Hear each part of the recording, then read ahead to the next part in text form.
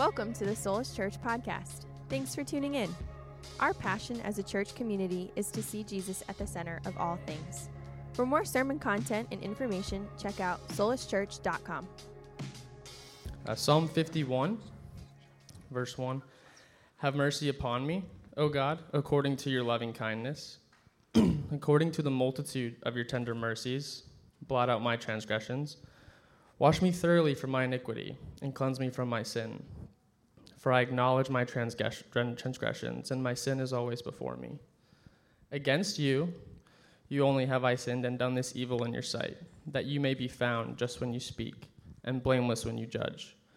Behold, I was brought forth in iniquity, and in sin my mother conceived me. Behold, you desire truth in the inward parts, and in the hidden part you will make me to know wisdom. Purge me with hyssop, and I shall be clean. Wash me, and I shall be whiter than snow. Make me hear joy and gladness, that the bones you have broken may rejoice. Hide your face from my sins, and blot out all my iniquities. Create in me a clean heart, O God, and renew a steadfast spirit within me. Do not cast me away from your presence, and do not take your Holy Spirit from me. Restore to me the joy of your salvation, and uphold me by your generous spirit. Then I will teach transgressors your ways, and sinners shall be converted to you. Deliver me from the guilt of bloodshed, O God, the God of my salvation, and my tongue shall sing aloud of your righteousness. O Lord, open my lips, and my mouth shall show forth your praise. For you do not desire sacrifice, or else I would give it. You do not delight in burnt offering. The sacrifices of God are a broken spirit, a broken and a contrite heart. These, O God, you will not despise. This is the word of the Lord. Thanks be to God.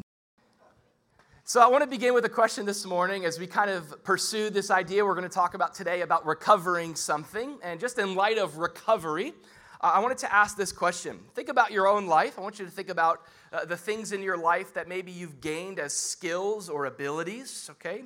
I'm kind of looking around the room, knowing some of those actually just offhand. But ask this question. What skills or abilities did you once excel or exceed at that you don't as much anymore? We're laughing, aren't we? Because we all have our Uncle Rico sport, right? Our own Uncle Rico ability. We used to be able to throw a pigskin over them there mountains, and then life went on. I wonder what that's like for you. I'm not assuming that you're worse at what you used to be good at. I'm not saying that. I don't have to assume it with myself. There's a handful of different skills or abilities that I, have my Uncle Rico talks with my kids about. When I go to the skate park with Judah, and he's like, Dad, did you look at the trick that kid's trying? Why don't you do that? Can't you do that? And it's like, don't test me, son, all right? All right, I got some pictures for you of 18-year-old Andrew on his skateboard. I asked Brittany, I don't know, I feel like, is this more humiliating or self-glorifying? I'm not sure. The kind of gangster vibe might humiliate me a little bit. This is something a little bit more ambitious. This is about 17 years old over at Tri-Rail Station. Totally got permission by security to do that.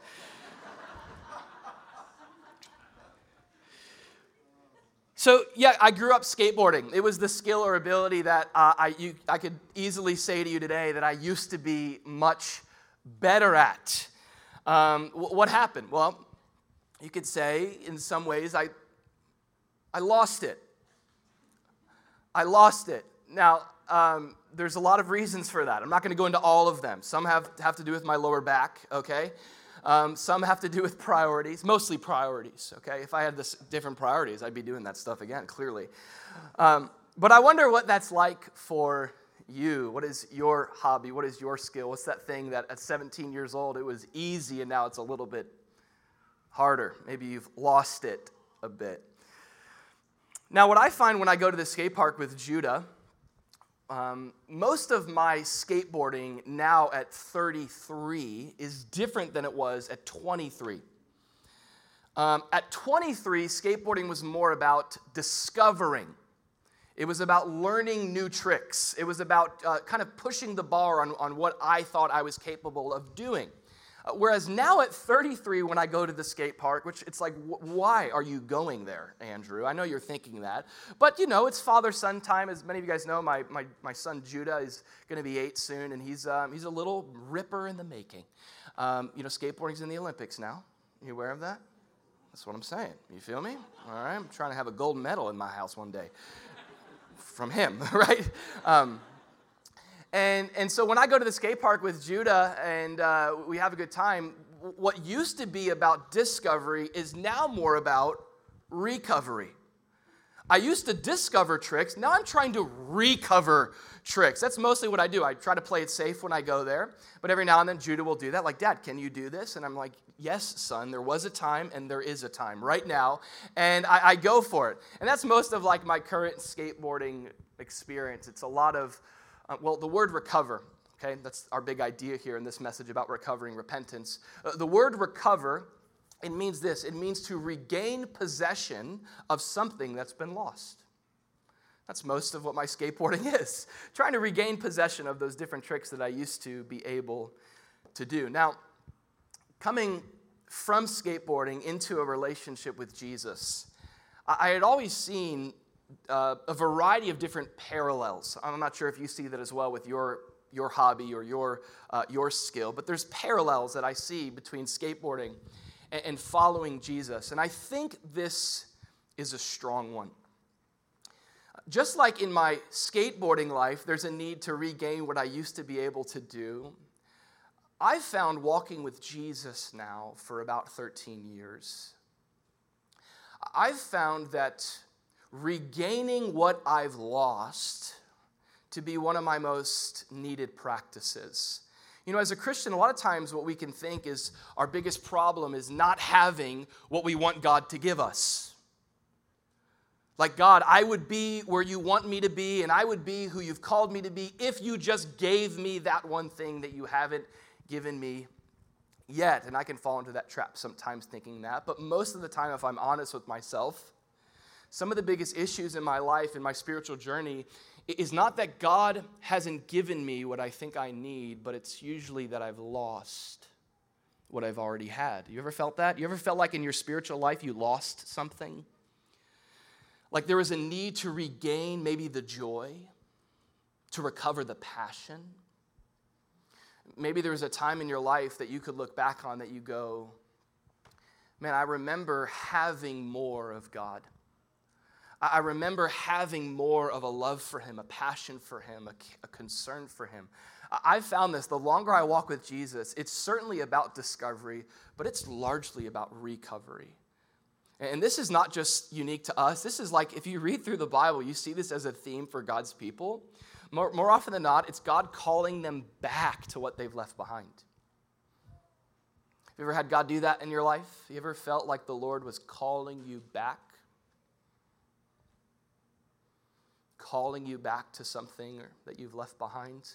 He's calling you to regain possession of something spiritually that you've lost. Now, we could create an entire list of different spiritual attributes that we may desire to regain, and I'm sure in our community groups this week we'll get into that. What are the different things that you feel like you've lost that you'd like to regain? But maybe at the top of the list, without even argument, I think we could say, as we scan the church at large, and maybe if we examine our lives as a whole, I think repentance is there. Repentance, regaining repentance, recovering what may have been lost in our lives. When I look at the church as a whole, what I see is what's missing a lot of the times that was more prevalent in the times of church past. Some of the greatest studies of revival in church history have uncovered that the greatest moves of God in history, like where God shows up and moves mightily, it's often within context where two things are happening. And one of my favorite leaders, John Tyson, has done some extensive work on this. But there's two specific characteristics of every great move of God in history. One of those characteristics is this desire for God to come. This desire for God to show up and be present. There's this kind of simple saying that comes out of this, that whenever you study the great revivals of history, what you find is that God always shows up where he's desired. God always comes where he's wanted. And I wonder how much in our lives there might be a deficiency of spirituality because we don't want the Lord. Or maybe we want just what we have. You know what I mean? Where you're just comfortable with enough of the God in your life, and you got your work life, your spiritual life, and it kind of all fits into a box. Contrary, right, to Matthew 5, where Jesus says, those who hunger and thirst for righteousness. There's something about the hunger for God in history that God fills. What would it look like for us to be a community of people that hunger for God? We don't just kind of eat at the table, come to church, spend time in our devotion, but our heart's cry is more of God. That's one of the main marks of great revivals in history, is a deep hunger and desire for God to show up. Another one of the great marks is genuine repentance. Genuine repentance. People not just saying, God, I want you to show up on my terms. God, I want you to move in my life this way and for these reasons, but people who say, God, I turn from anything that's not you. And I come to you fully abandoned, inviting all of you in my life.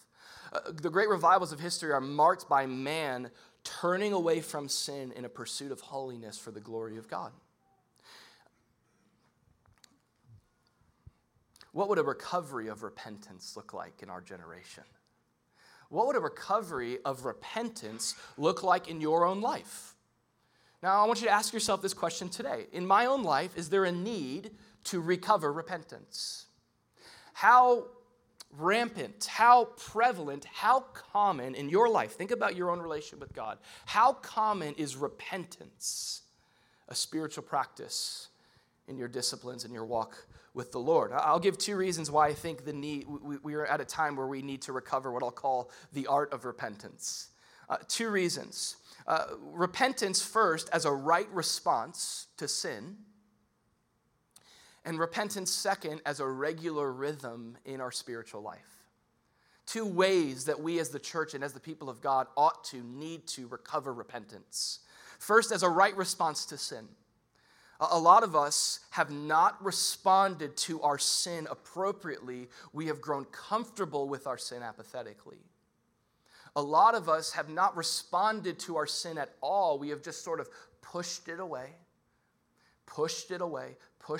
without ever truly bringing it before the Lord and rightly responding before this holy God. So first, a right response to our sin.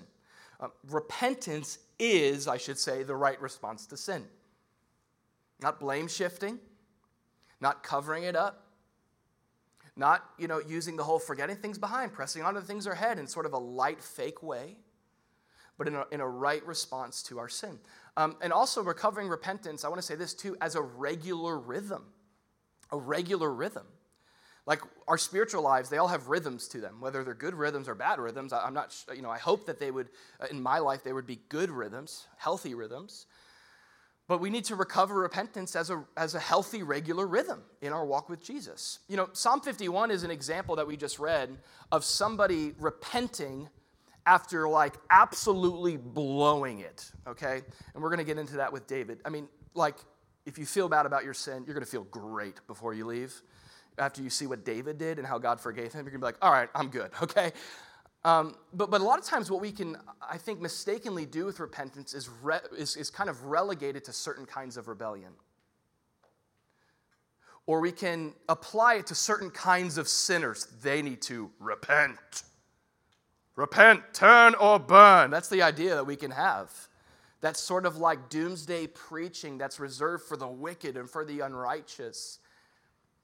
And what we end up at is just a bunch of religious Pharisees that don't see our own sin. We're blind to the things in our own lives that need to be repented of. It was the great Martin Luther, who was the forefront leader of the Protestant Reformation, who began the Reformation by nailing his 95 Theses to the Wittenberg door, protesting what Christianity had become. You could say there was a need in the church at that time to recover what had been lost. Things like sola scriptura, that it's by God's word alone. Things like sola gratia, that we're saved by grace alone. Things also like solus Christus. Have you heard of that one? Solus Christus, all right? That's where we get our name from, that it's all about Jesus alone. As Martin Luther unveiled and sort of detailed his passionate protest with these 95 marks, here is the first mark that he began with in the church's need to recover some things. He said, when our Lord and Master Jesus Christ said, repent, he intended, notice this, that the entire life of believers should be repentance.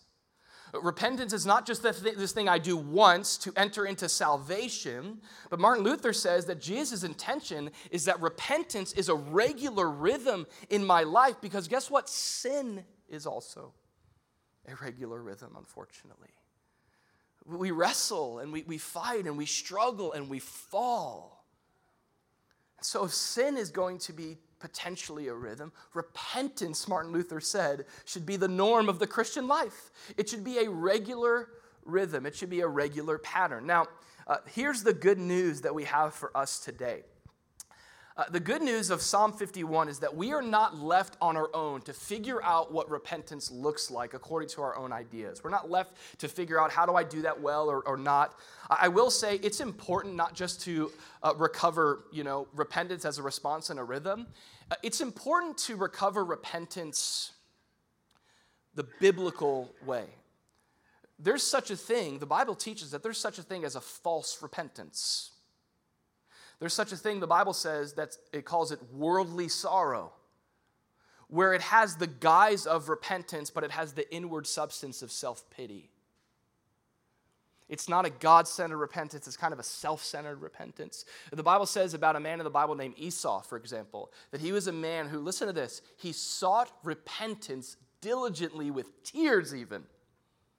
It says, but he could not find it. So the need is not just for repentance generally, but it's repentance as a right response in a regular rhythm as defined by what honors God in his word, as defined by what God says it looks like. Now, Psalm 51 you could write this down. Psalm 51 is a roadmap for repentance. It's a roadmap. It's a roadmap for true repentance. It's a roadmap for healthy repentance, not false repentance, not worldly sorrow. But here in Psalm 51 that Damien read, we have this roadmap for true repentance that honors God, true repentance that the Lord looks upon and is pleased with. That's even one of the last verses of this passage, is that God doesn't delight in the sacrifice of our repentance, but what he's looking for is a truly broken heart, a truly repentant person. That's what glorifies him. And so let's kind of follow the roadmap here. Let's let David guide us along the way here in Psalm 51. Here's where the map starts. You can write this down. This is the first step that we see here in Psalm 51. In this roadmap to repentance, the map starts with this sequence of we sin and God corrects. We sin, God corrects. This is where it starts. We sin, God corrects. I don't think I need to do too much of a study convincing you that you sin, okay? But it's a point that you need to remind yourself. I sin. Okay, good reminder. All right, God corrects. We see this modeled here in Psalm 51 by David himself. David begins this psalm by saying this, have mercy on me, O God, according to your loving kindness, according to the multitude of your tender mercies. And notice this, he uses 3 different words for his sin. Blot out my transgressions, wash me thoroughly from my iniquity, and cleanse me from my sin. David is bringing his sin before the Lord. He uses these 3 interesting words, transgression, iniquity, and sin. The word transgression, it means it's the kind of sin in which you are breaking a law or disobeying or rather rebelling against a command. You ever done that? Yeah, you have, right? Where this is what you should do, this is what you shouldn't do, and you do the opposite of each, right? We're constantly falling into traps of this on a small scale and also on a large scale. We know that God's word, it contains precepts, principles, commands that bring life. And because of our sin nature and sin tendency, we find ourselves often living in transgression, where we violate God's law, we disobey God's law, We do the opposite of what he commands. We disobey. And it brings destruction. It brings the opposite. There's transgression. There's iniquity. That's another thing David says. God, blot out my transgressions. I've sinned. I've transgressed. I've also committed iniquity. That's not a common word, I think, that we use in our like Christian confession times. You know, like what's going on in your life? You're just like, man, I've just been like just living in that iniquity this week. Just been like iniquitying it up. And you know, it's not a common word that we use, but it's important to understand the full extent of what sin is in our lives. The word iniquity, it speaks of this sort of perverted or thwarted mind or motive behind what you're doing, where sin usually comes from, which starts in the heart. A perverted way to approach something or a perverted way to act in something or thwarted way to think about someone or act upon someone. The idea of iniquity it speaks to this. It speaks to the sinfulness in man that tempts man to plan his sinfulness.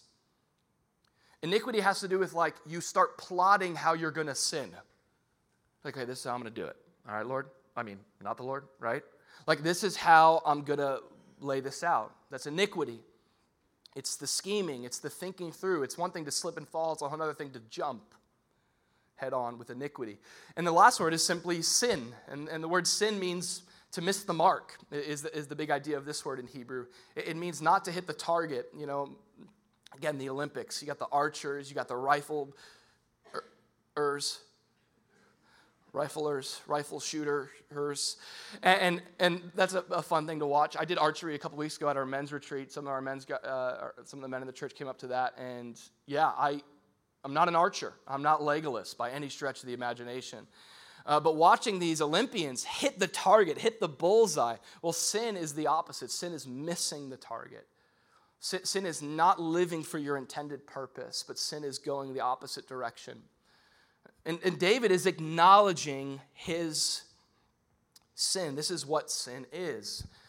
David, in the Bible, who's confessing his sin to the Lord, I want you to know this. David is a man who sins, but is called a man after God's own heart. I want to point this out.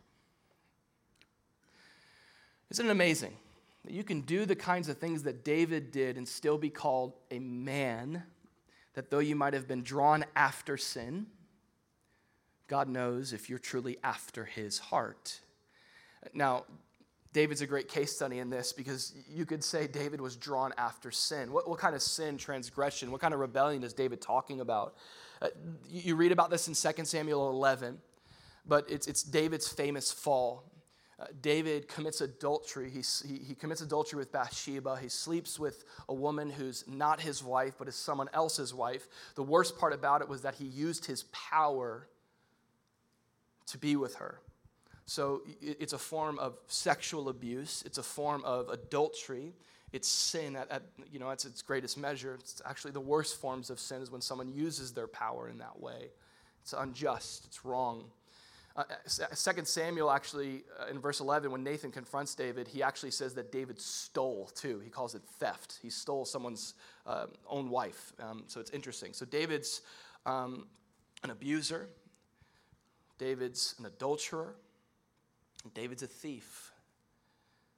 This is wickedness and sin. David then uses his power, that same power he used to get with this woman, who's not his wife, David then used to cover up his sin. Okay? Back then, governments were corrupt. And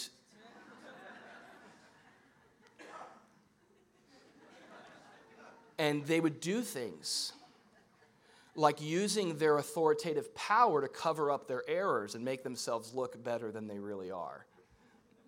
Foreign. So David does this. David does this to the extent that he has, after trying to cover up his sin in his own creative ways by bringing Uriah home from the battlefield to go into his wife to cover it up and make him think maybe, if your wife is praying that it's going to be your child and not mine.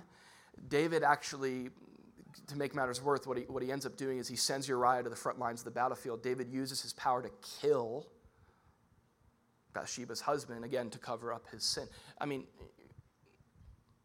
it's like a Jerry Springer episode. I mean, it's like the mafia. I don't know if I can say that out loud, but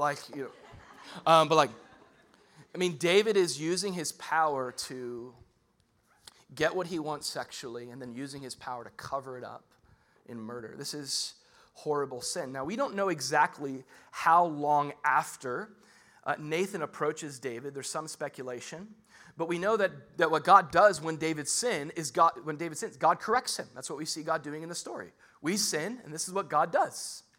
Because he loves us, we'll talk about that, God corrects us. Now, how does God correct David? God corrects David by sending a prophet, Nathan, to him. David has gone some time of kind of pushing the sin that he's committed under the rug. And the idea here is he's not repentant.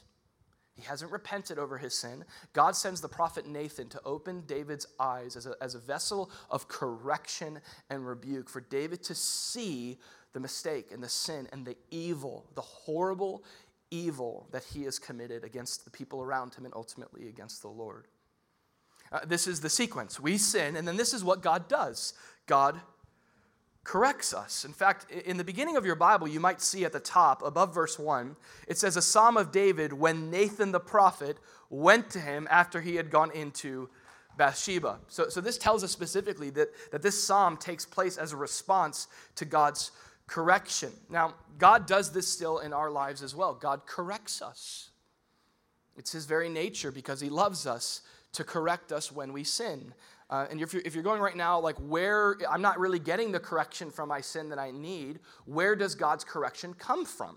Well, I would say even in the person of Nathan, what you have is an example of 3 ways that God corrects his people: through his word, through his spirit, and through his people. Nathan embodies it as a prophet speaking God's word, empowered by God's spirit, representing God's people. This is how God corrects us. God will correct us. Listen, if you are not seeing the error of your ways, you might not be reading your Bible. It's possible. It's amazing how often I find myself justifying patterns of sin and calling them either dysfunctions or just habits or just tendencies or just, Andrew things, idiosyncrasies. And then you read the Bible and you're like, it's a lot more black and white than I make it to be, right? God's word, it kind of cuts between that, doesn't it? It divides between that. God's word, God's spirit. What God's spirit does is he impresses upon our hearts. He convicts us, the Bible says. Jesus said, my spirit's coming to convict you of sin, of righteousness, and of judgment. God, by his spirit, through his word, will convict us.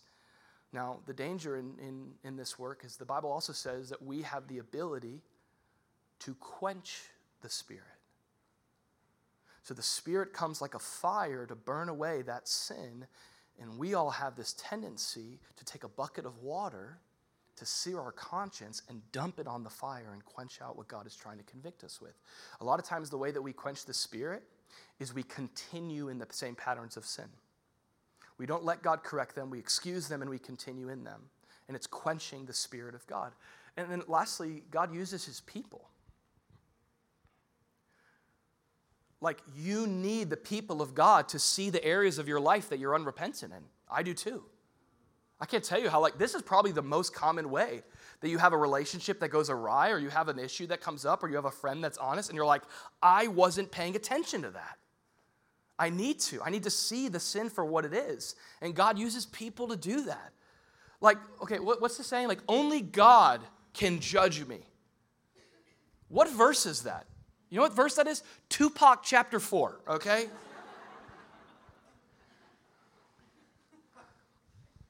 Only God can judge you? That's not in the Bible. A lot of people can judge you. First of all, the Bible says that, first the Bible says, spiritual authority is given in the church to discipline towards holiness. That's one of the reasons why God calls certain men and women to lead in the church, to shepherd and to discipline when sin arises. We have that in our community groups, and we all need that. The Bible actually says this: let judgment begin in the house of God. Not only God can judge me, but God can judge you through his church. That's why we exist. Now, when I say judge, you might be thinking well, this is a judgy church then. All right, that's what I thought. Christians, right? No, not condemn, but use judgment to divide between what's sin and what's not, and to lovingly call that out. And that's also what community is for. Look at Hebrews 3:13. It says, exhort one another daily. Another version of exhort is correct. The word exhort means to bring someone up to a higher standard that they've been called to. This is why you need other people in your life than just yourself and your family and just a couple friends. You need the body of Christ to exhort one another daily, to call us up. While it is called today, notice this, here's the danger, lest any of you be hardened through the deceitfulness of sin. That's what sin does, in isolation especially. It hardens and it deceives. And that's where David was at until Nathan the prophet came to him. Now, we sin. God corrects by his word, through his Spirit and his people. But I want to point out some key points about how the Lord corrects us. Some of us, we might have some legitimate, like almost PTSD because of how someone in the name of Jesus has corrected us. Maybe you feel shame for the sins that you've committed. And it's like, you're like, I'm trying to repent, but I don't know how because I can't forgive myself. And I want to point out a few key points about how God corrects us. So we see this in the life of David. God corrects us first with love and not hate. God doesn't correct us out of anger and hatred because he's mad at us as these horrible sinners. Maybe you've felt that sort of spirit come upon you. A hatred judgment, a hateful correction. God corrects like a father does his child out of love. God corrects out of love, not hate. We'll come back to these. Notice this, Proverbs 3:12. For the Lord, this is just it in a verse, the Lord corrects those he loves.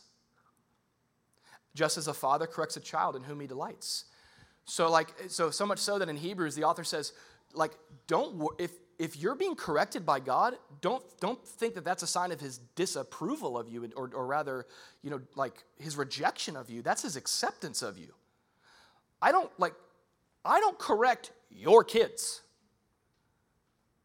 I wanted to a couple times, I'm just kidding. Mostly mine, right? No, you correct your kids because they're your kids.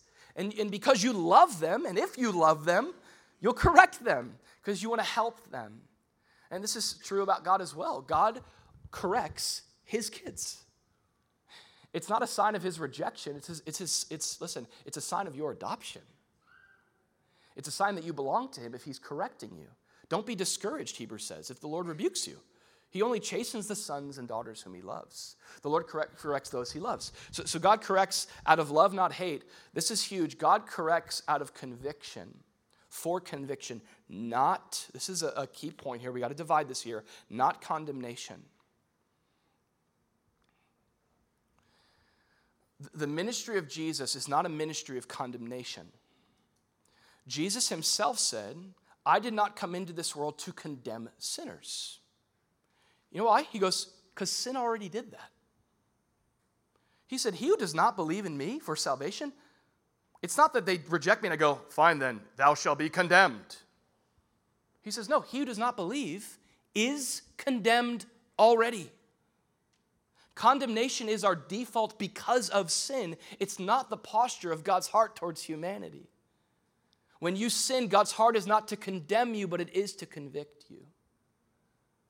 It is to call you to recognize how your sin is separating you from him, how your sin is destroying your relationship with him. It is his love to convict you by his Spirit. Now, the Bible says in Romans 8:1 that there is therefore now no condemnation for those who are in Christ Jesus. So if you're in condemnation, you're not walking in Christ Jesus. And I found, at least in the patterns of sin in my past, in my life,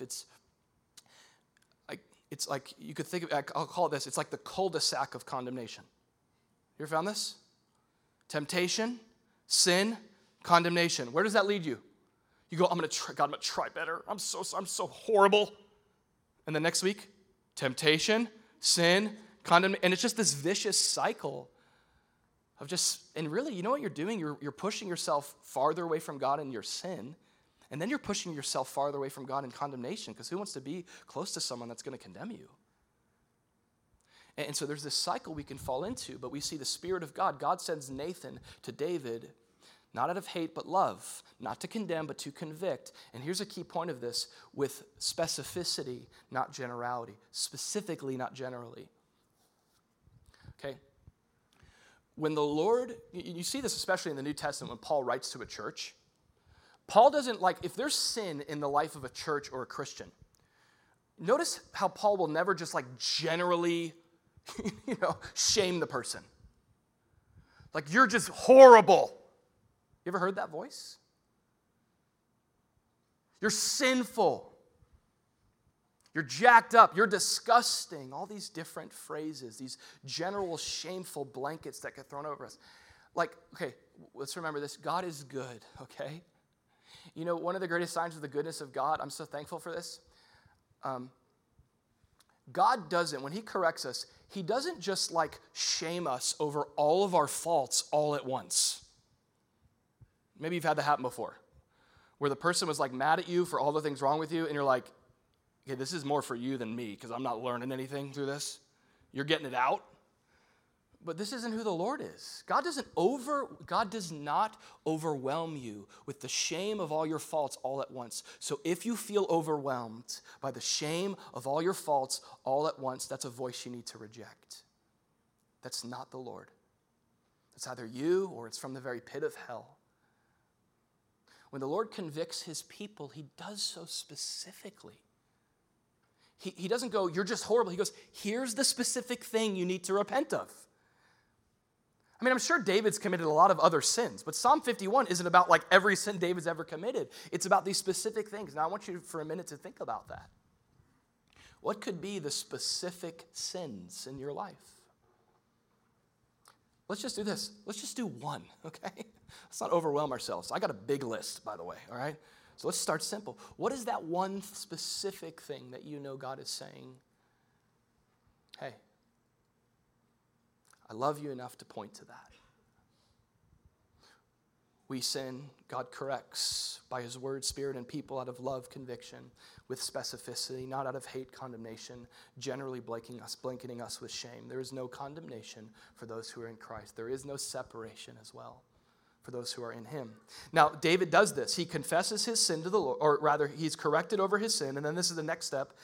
David then confesses. This is the next step in the roadmap. So we sin, God corrects, and if we're following along the roadmap for repentance that honors the Lord, the next step on this map is going to be that we confess our sin. And what does God do? God forgives. Psalm 51, verse 3 and 4. David says, he's confessing his sin. For I acknowledge my transgressions, and my sin is always before me. Against you and you only have I sinned, this is powerful language, and done this evil in your sight, that you may be found just when you speak, and blameless when you judge. In other words, God, you can't be wrong. So when you call me out on something and I disagree with it, or I disagree with what the Bible says, there's two options. All right? Either I'm wrong or God's wrong. And I got news for you. God has a pretty great record with being right. He's pretty accurate. He's pretty spot on with what's sin and what isn't. And David is seeing that. And here's the biggest step in this. He's going, God, and now this is amazing, because this is a decent amount of time after David has committed the sins. And it's not that David doesn't know that it's sin. Just like the thing that you're continuing, and it's not like you don't know that that's sin. But there's a difference between knowing something is sin and acknowledging your transgressions. That's what David does. David confesses his sin. Now, it's really cool for David to say this. I'm acknowledging it, because how much of David's story involved him trying to cover it up? It involved him trying to keep it concealed, to keep it under wraps. A lot of us, it's not that we don't know that we've done sin, we're just not acknowledging it. We're not looking at it. We're not calling it what it is. Proverbs 28:13 says that he who covers his sin will not prosper. This is David's story up to this point. But whoever confesses and forsakes his sin will have mercy. What's the tendency when I sin? Man, it's a cover-up, right? I've got to do everything to conceal this. I just got to cover over it. I'm going to turn away. I'm going to act like it never even happened. And David says the opposite. He says, I acknowledged my transgressions. Now, the Bible says this first, I want to say, in terms of confession, the Bible encourages that we confess our sins, not just to God, but also to each other. It's the book of James, and it says that in James chapter 5, that if you confess your sins to each other, Here, David's confessing his sin ultimately to the Lord, but it's to Nathan, is there as a person in his life. The Bible says that if you confess your sins, not that you'll be forgiven, but you'll be healed. That's really interesting. Forgiveness isn't, we're going to talk about that, that's not the issue. But maybe you haven't experienced healing that comes through the grace of the ministry of the body of Christ. It's one thing to know grace, a whole other thing to experience the grace of God and the healing work of God's grace through community. Do you know what I'm saying? And that happens when you're honest. You go, this is my flaw. And someone could say, well, okay, good. Well, here's the good news of the gospel. And I just want to say, sometimes you're not a sufficient preacher in your own life. You need other preachers. You need other voices. You need other people speaking into you to bring healing. But here, when David is talking about confessing his sin, he's not talking about that, though that's important. David here is talking about how he has come to agree with God, and that's what the word confession means. True confession, we have like confessions of faith. To confess is to assert and agree with the truth. We confess that Jesus is Lord, for example. We agree with God that Jesus is Lord. And David is saying, I'm confessing, here's a confession about my sin. And what David is doing in this is he's agreeing with God about the nature of his sin. This is so important. A lot of times what we do is we just kind of go, oh, little sin, little sins. Oh, another sin. Just doing sin. Okay, let's get it out of here. A lot of times we can kind of do this thing where we're sort of just passing it by and we're kind of nonchalantly approaching it, but there's something healthy to having an accurate view of sin and the nature of it and the destructive effects that it has, to take an honest look at it. And notice what David says, my sin is always before me. So it's almost like, I don't know why I envision this, but it's like David in a lab, and he's like looking at his sin almost like under a microscope. And maybe what he was doing prior to this is he was kind of holding it behind his back. And David is going, no, I'm not going to move on from this before I take an honest look at it. I think our tendency is to put our sin behind us without ever putting it before us. It's our tendency. Just go, oh, forget things are behind. It's like, no, take a look at that. David's like, it's before me. I'm acknowledging it. I'm confessing it. I'm agreeing with God about what I've done. And notice one of the things that he agrees with God. Notice what he says. He says, with my sin, as I'm looking at it, what he acknowledges is that, God, it's against you and you only that I've sinned. This is remarkable. Now, it's remarkable for a few reasons. One, imagine like Bathsheba reading this, like, you killed my husband.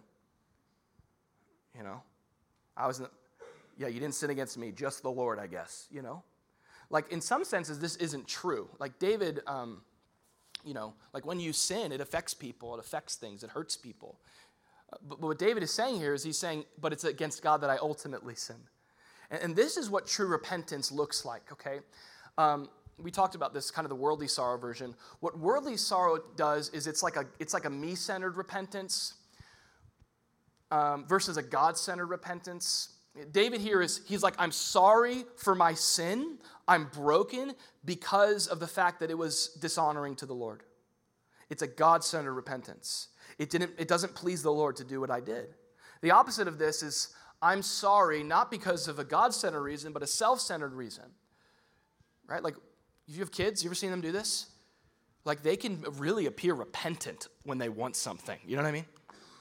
Like, I'll call it religious repentance. Religious repentance is when you're sorry because you want to get God's favor back. You're sorry because of the consequences. You're sorry because you want God to answer a prayer or something. It's a self-centered repentance. It's not sincere repentance. You can contrast David with Saul and see the difference. In 1 Samuel 15, Saul is a king who absolutely blows it. 1 Samuel 15, another king, the king right before David. And notice the way that Saul responds to his sin. He does things like weep, like Judas did when he betrayed Jesus. He does things like grieve. He's sorrowful. He can't believe it. But it's a sorrow of sort of external response. It's not genuine. It's not about the Lord. And so David's modeling true brokenness, true humility, true repentance. He tells us in verse 16 and 17, God, you don't desire sacrifice or else I'd give it. You don't delight in burnt offering, but the sacrifices of God are a broken and a contrite heart. These, O God, you will not despise. This is the kind of repentance that David is employing. It's genuine. It's rooted in the grief over dishonoring the Lord. Now, with David's confession, there's a cry for God's forgiveness. And it's really interesting. David's confession matches up with a cry to be forgiven. So he acknowledges his sin. And as he looks at his sin, like, I think it's interesting, he talks about how like his sin is always before us. Some of us, we're in that place because we haven't moved on from acknowledging our sin. That's all we do. We're like, I can tell you how many Christians I meet. It's like you're more sin conscious than you are God conscious. So you're just like, my sin, my sin, my sin, I'm a sinner. It's like, chill, okay? So David acknowledges his sin, but when he acknowledges his sin, what it creates within him is this desire for God to forgive it. And he says this, as he acknowledges it, we looked at it there in verse 1 and 2. He says, God, in light of my sin, he says, have mercy on me. According to your loving kindness. Have you ever actually done this? God, here's the sin. Here's what I've done. Here's the transgression, the iniquity. Would you have mercy on me? Would you, according to your tender mercies? Now notice this language he uses. Would you blot it out? Would you wash me from it? Would you cleanse me from my sin? It's really interesting that David's desire for God's forgiveness is sort of in tandem with his desire to be clean. Because what sin can do, especially if you're keeping it before you, it can just make you feel filthy and dirty. It can do this. It has this effect. And the enemy uses that to shame us. And so David's desire is, God, cleanse me. Make me clean from this. This is a great response to sin. In verse 7, he says, purge me with hyssop and I shall be clean. Wash me, God, and I shall be whiter than snow. Hide your face, verse 9, from my sins and blot out my iniquities. And in verse 14, he's like so real about this. God, deliver me from the guilt of bloodshed. You ever been here? Where you're like, God, the guilt is too great. Please deliver me from the shame of what I'm feeling. Please wash me clean. God, I acknowledge my sin. Please forgive me. David is pleading for God's grace and forgiveness and washing work in his life. Have you been there? Have you been so honest about your sin that all you had left to do was to cry out like that tax collector, God, be merciful to me. I'm a sinner, Lord. You know, it's amazing what happens when you stop living your life acknowledging everybody else's sins and start to be honest about your sin. All of a sudden, grace becomes so much more valuable. You start depending on God's forgiveness and love. Listen, here's what's amazing. You know, David had a prayer and he had a hope that God forgives because it's the character of God. But we have a leg up on David. We have Jesus. We have Jesus who is the forgiveness of God, who is the love of God. Don't you love this verse in 1 John 1:9? If we confess our sins, he is faithful and just to forgive us our sins. It's like this is written to Psalm 51 and to cleanse us from all unrighteousness. The word confess here is the same word. If we agree with God about our sin. Now, I want to point something out here because I used to get really scared of this verse when I was a kid. I was like, what if I sin and then die? And I didn't get a chance to confess it. I'm not forgiven, okay? Now, that's not what David is what John is saying. He's not saying that your confession enables God to forgive you, because then God's forgiveness is bought and it's not given. What he's saying here is if we confess our sins, what we're going to find is every time on the other side of our confession is God's forgiveness, every time. Every time you agree with God about your sin and you bring it before him, he is faithful to meet you there with grace. He is faithful to meet you there with fresh forgiveness. Notice it's forgiveness. It's not forboughtness. It's a gift of his grace. We confess our sins, and notice this, he does this because he is faithful and he is just. How is it just for God to forgive my sin? Isn't that a great question? Like if God was just, he would condemn me for my sin. He would Judge me for my sin. And of course, we know the answer to this is the way that God is able to be just in his forgiveness of us. The way that God is able to faithfully cleanse us is because there has been an exchange that has taken place, a righteous exchange with the person of Jesus Christ. And for those who are in Christ, here's what Ephesians 1:7 says. It says, it's in Jesus that we have redemption through his blood, the forgiveness of sins. The forgiveness of sins. It's just for God to forgive sinners because God took our sin and placed it upon his son Jesus, and Jesus' death was sufficient. It adequately and it perfectly bore for us what was needed for us to be forgiven before God, what is needed for us as sinners to be declared righteous in his eyes. So that when we come to him with our sin, we have the blood of Jesus there to cleanse us of our sin. And I wonder how many of us, what we're doing is we're just kind of stuck here. And we've taken the first healthy step, which is we've responded to God's correction by acknowledging our sin. But are you as conscious of God's forgiveness as you are of your sin? Are you as conscious of God's cleansing of you in your sin as you are of the sins that you've committed? We need both a sin consciousness that leads us to a grace consciousness, and this is where we wrap up. This is the hope we have. I'll invite the band to come up as we close. As we confess our sins, he's faithful and just to forgive us. The last step on this roadmap of repentance is we repent. And God does more than just correct us in his love. He does more than forgive us in his love through the death and the sacrifice of his son Jesus. But he goes a step further and he restores us in his love. David repents. The word repent, it doesn't mean to cry and feel bad about what you did. The word repent comes from the word metanoia, which means to change your mind. To change is the idea. Like to make a decision to go, nope, yup, that's repentance. Nope, not doing that, not going there. God, I've gone this way. And a lot of times we can think of repentance as like something we do over an act that we committed. But oftentimes in repentance, when God calls people to repentance, he's not just calling them to turn away from, to change their mind about what they did, but it's often a repentance of their ways. There's deeper reasons for why you're doing what you're doing. There's rooted issues for why you're living in that sin. And so repentance is not just going, I'm sorry for what I did, but it's I'm sorry for where I've been going. I'm sorry for neglecting a relationship with you. I'm sorry for running from you. And it's turning away and back towards a relationship with God. We see David's repentance. He goes, I was brought forth in iniquity, and in sin my mother conceived me. David's like, I've been sinning since conception. That's what David says. His sin nature. He's like, even as a child, he looks at himself, he goes, man, I've just been a sinner. It's just, I'm good at it, you know? It's the one thing that, it's not like a skill that I had in my childhood that I need to recover. I'm getting better the older I get. He's like, just sin has just been my tendency. But notice what he said. He goes, though that's true, he says, God, you desire truth in my inward parts, and in the hidden part of me, you will make me to know wisdom. David is saying, though my tendency is sin, you have called me out of that. You want truth in my inward parts. You want me to be, and here's what David is saying, God, you want me to be changed from the inside out. It's really beautiful.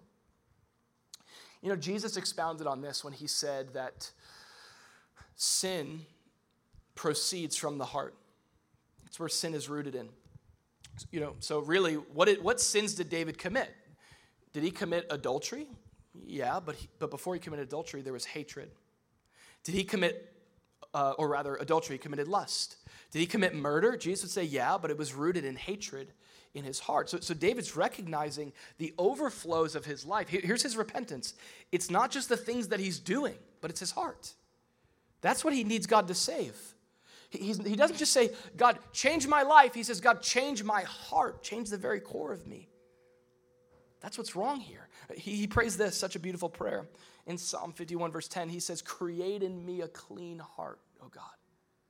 God, change my heart. I see that what's at the root of all my issues is not just bad behavioral problems, but it's that my heart is bent away from you, Lord.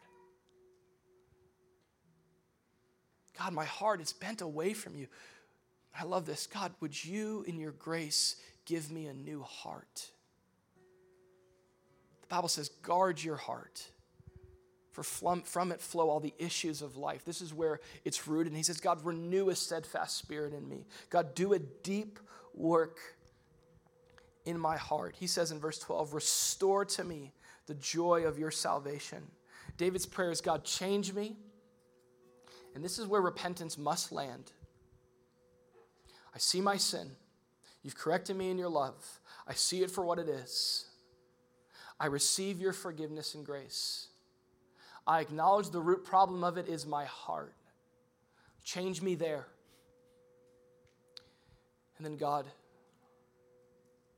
please put me back on my feet.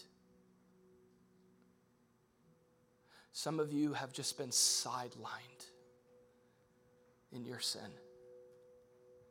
You've been paralyzed by your mistake.